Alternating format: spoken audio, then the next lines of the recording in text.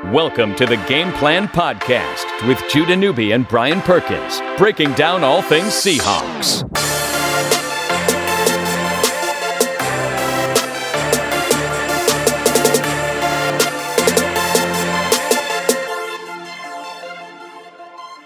Oh, tough loss. Seahawks fall 36-31 to the LA Rams. They had a chance. Ball plus territory at the end. They lose by 5, but they gave themselves a chance to do it and surprisingly keep it close and cover the 10 points pretty easily that Vegas set. Alongside Brian Perkins, I'm Judah Newby on the Game Plan Podcast, 1029thegame.com. It will be a short week for the Seahawks, so we'll keep this recap relatively quick as well, knowing that we got Thursday Night Football to preview and recap later on in the week as well against the Green Bay Packers. But Perkins, we knew this was going to be a tough game. Originally a double-digit point spread. Both of us thought that Seattle would cover by staying competitive. Similar to the first matchup between these two teams in Week 5, they did stay competitive, and they gave themselves a chance to win at the end. Just big picture, they fought hard once again with a top 2, top 3 team in the NFL. Yeah, you know, for a rebuilding year, they sure are competitive, aren't they? Yeah. They're not getting the doors blown off. I mean, look, it's all about perspective and what you expected going into the season. And Seattle, for losing this game, much like the first game they had against the Rams, very entertaining. And they capitalized. There were some really dumb Rams mistakes in this game that Seattle took the opportunity and ran literally with it sometimes in this game. So, you know what? I don't think a lot of people expected them to go in and win that game, but they were competitive, and like you said, they had a chance at the end of that game to make some magic, and unfortunately, for the second week in a row, a bad turnover late in the game really, bit them. You're right. Time. You're right. A late turnover, ultimately becomes the biggest play of the game. We had the pick 6 last week against the Chargers that ultimately doomed Seattle, and it's a strip sack forced by Dante Fowler Jr. this week that leads to really the game-sealing touchdown for the Rams. Anytime you go up by, 2 scores in the fourth quarter, go back to the play that created it. That's kind of the play that wins you the ball game. I think that play by Fowler was no different. Plenty of positive takeaways, but let's actually get the negative ones out of the way first. First of all, Todd Gurley, no surprise, runs for 120 yards, but he only does it on 16 carries, Perkins, averaging 7.5 per carry. And it seemed like every time that he was touching the ball, especially on first down, it was 2nd and 2, 2nd and 1, or moving the chains. First down rushing was incredibly successful for LA in this game, and that really puts Seattle as a defense on their back heel. It's amazing how polar opposite these two offenses are from each other, right? While they both like to run the football, you're talking about a team that gets capitalizes a lot on first and second down. It doesn't deal with a lot of third down situations in the Rams. And Gurley was great as he always is, just a playmaker on that team. And, the Rams just have so many damn weapons offensively. How can you devote any extra resources to anybody? With, Goff is slinging it. You have several receivers that are super quick and speedy. You have, good possession receivers. You have tight ends that can make plays, as we saw in this game twice. It's just one of those situations where you have so many things you have to be aware of as a defense. It's very difficult to devote the resources you need to stop a guy that's talented like Gurley. Yeah, and you mentioned Goff. He is on point this entire season, but some of the throws that he made yesterday were in perfect spots where only his receiver could get it, and then the receivers were making plays on the football. You mentioned the tight ends. Higbee's touchdown. I mean, that is such a tough catch as a tight end when you're facing to the inside and then you get a back shoulder. You have to quickly adjust, throw your hands up, make the catch, but it's a perfectly thrown ball, a well-executed catch. I mean, this Rams offense, I know the Saints are rolling as well, and the Saints clipped the Rams in New Orleans last week, but man, I'm so impressed. New Orleans, Kansas City, LA, I could watch every play that they run all season long and just be in love with football. Yesterday was no different. I mean, to be honest, to stick in this game the way LA was executing on offense was pretty good. Now, one of the main reasons was LA was not disciplined. A lot of penalties that helped Seattle to a couple of touchdown drives in this game. Yeah, I mean, and that's where you kind of got to take the good with the bad, and you have to give Seattle credit because it's not like the penalties gifted them 7 points. They still had to go out there and earn those touchdowns. On the opening drive, they were still in their territory when they were about to go 3 and out with that penalty. And there was another penalty that got him even closer on that same drive. But point being, props to Seattle for capitalizing in those situations. But, I mean, we're talking about 14 points off the board potentially in this game if the dumb penalties aren't made by the Rams. So it's definitely kind of one of those situations where you're happy about it, but it's a little bit deceptive in my mind, too, with how well the offense played. I'll put it this way. Anybody that took the Rams to lay the points is just furious with themselves at those penalties, because you could argue without the penalties that turn into punts, the Rams do cover. Yeah. I mean, they played that well, and Seattle offensively, they didn't have to earn everything themselves. They were given a few things. Now, that being said, I was impressed with a lot of the Seahawks offense in this game. Russell Wilson, 3 touchdown passes, and he was back to himself running the football too, which was great to see. 92 yards rushing for the quarterback in this game, and that is awesome. He was healthy, and they, clearly he was probably being very reserved on the field, but the play calling was very reserved in that regard from a read option perspective. Clearly, it was good to see him be able to use his legs again. And you have to wonder down the stretch against teams that are equal or less than Seattle, how much this is going to help them get over the top. And, Seattle as a whole ran really well, but you're right. Wilson looked like the Wilson of old. Yeah, I mean, he's been healthy all year, and we haven't seen this rushing. So what's the difference? But he was dealing with a hamstring issue. He was seen limping early in the season off the field after a game. I mean, he was there were some issues he was still working out early in the season. I think a lot of it, too, is just scrambling.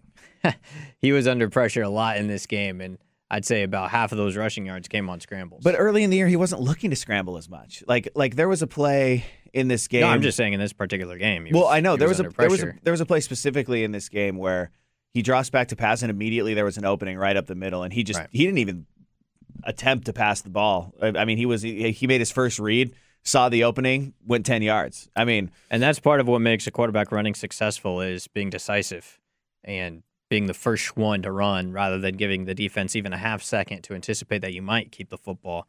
Also rushing the football, Rashad Penny looked good, and first NFL touchdown in this game. He finished with 108 yards and a score. And he earned it, too. Yeah. I mean, he doesn't have a lot of, at least as from what I've seen, a lot of like traditional juke moves. But, man, his lateral quickness in this game and his vision was fantastic, right? Obviously it's a tough comparison, but lateral quickness, Marshawn had dominated with that lateral quickness, moving his feet from side to side, evading tackles at the line of scrimmage, and then bouncing it to the outside. Penny brought that a little bit. Yeah, no, he really did, and it was bizarre to see him play so well, and then the next possession to see Prosise on the field get minus like 4 yards rushing. But yeah, we saw him. Yeah, shouts to Penny, because I think that there's been a lot of question marks around that first round pick, and you saw it pay dividends, in this game with Carson out. A couple of sacks for the Seattle defense. Unfortunately, though, I just don't think that they still had the impact they were looking for. I mean, got to try to force turnovers, and they came so close. Was it Jaron Reed coming so close to getting that pick when L.A. was going in after the Fowler, or after the onside kick attempt? L.A. was going in for a potential score. They settled for a field goal, but it was nearly an interception from Jaron Reed on the throw into the flat to Gurley.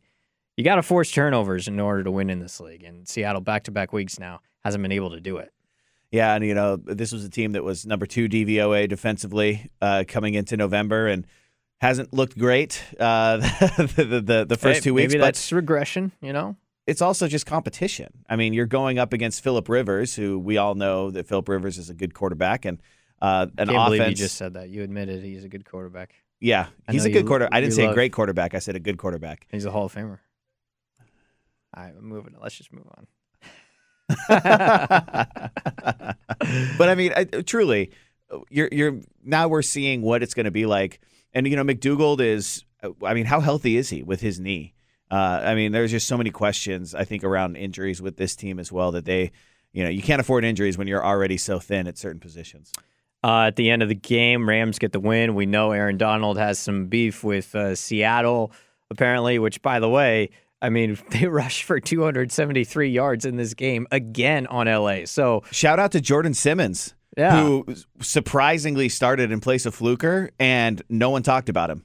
which means he Which played means well. He played really like, well. seriously, major shout out to him. I mean, if you're talking bright spots, there's one too. Solari has done just an excellent job with this offensive line this year. I think Davis rushed really well in place of Carson. Obviously, Penny's production speaks for itself, and Wilson's as well. But, after the game, though, Aaron Donald does his best to try to start things up again with the Seahawks. I mean, look, he wasn't going to have no for an answer. Here's my take. Justin Britt, it was a cheap shot on Donald running out of bounds, okay? Well, They got into a kerfuffle at that time, right? Dual penalties. So are you supposed to fight after the game for every... I mean, Sue had a late hit on Wilson. Should Wilson have run up to Sue, put his helmet on, and grabbed his face mask, gotten in his face?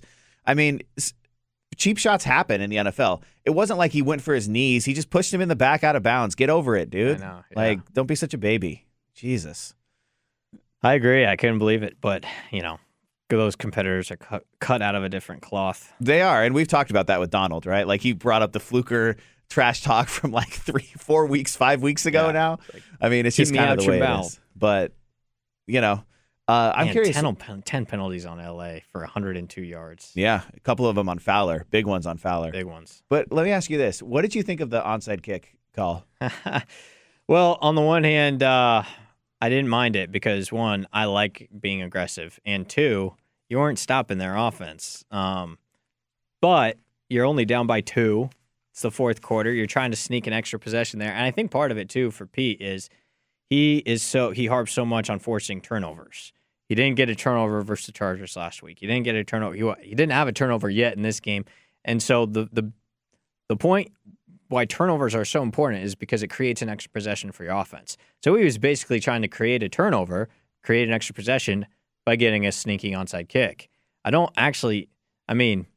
When it doesn't work like that, it's pretty obvious that it's too bad. I mean, ultimately, they held him to a field goal, which you could argue they could hold him to a field goal if you kicked it deep anyway. So, honestly, I didn't have a problem with it. Yeah, I agree.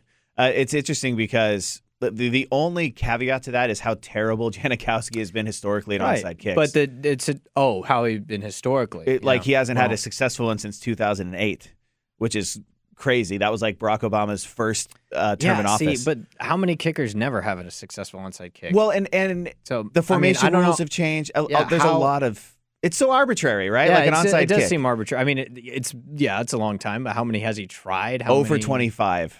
Okay. I mean, that... Maybe Pete Carroll was like, look, if law of averages says it's going to happen, so... And the problem is you can't sneak Michael Dixon on there and then expect to pull it on anybody because they'll know that it's going to be or they'll at least be more aware of it, right?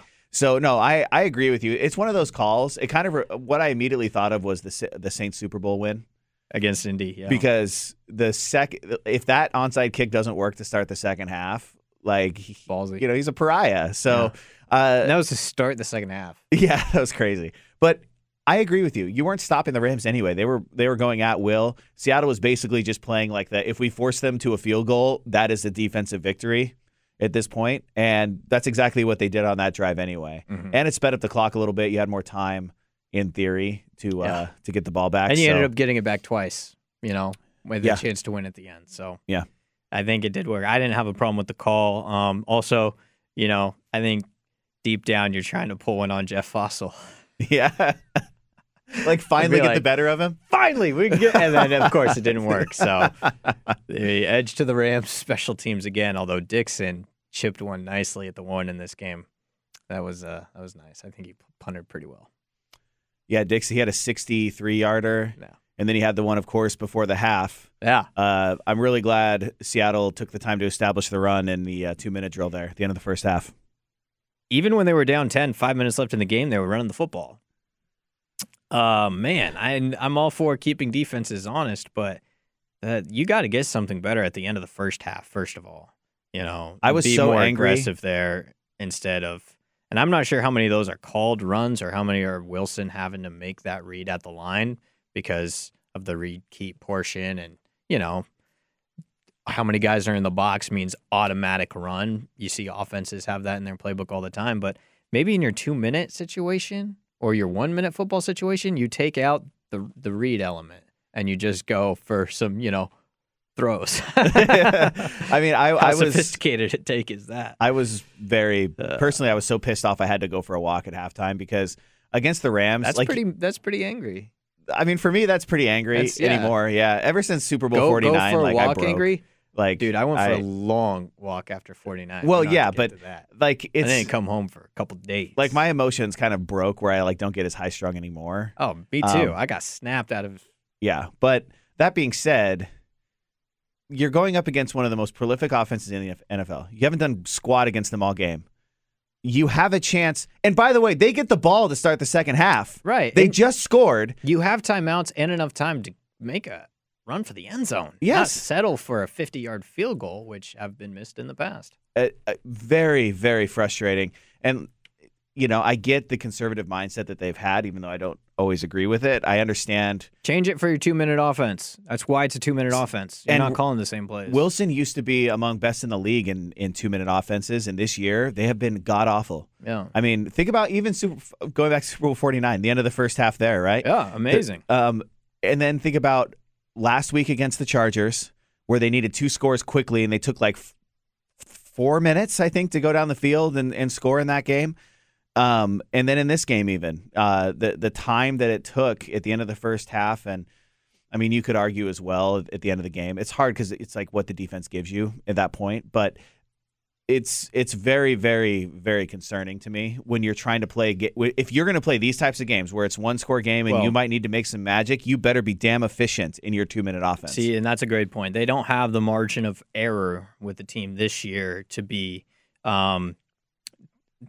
to be anything less than aggressive in end of half situations. You know what I mean? They have to be efficient and maximize their opportunities on offense.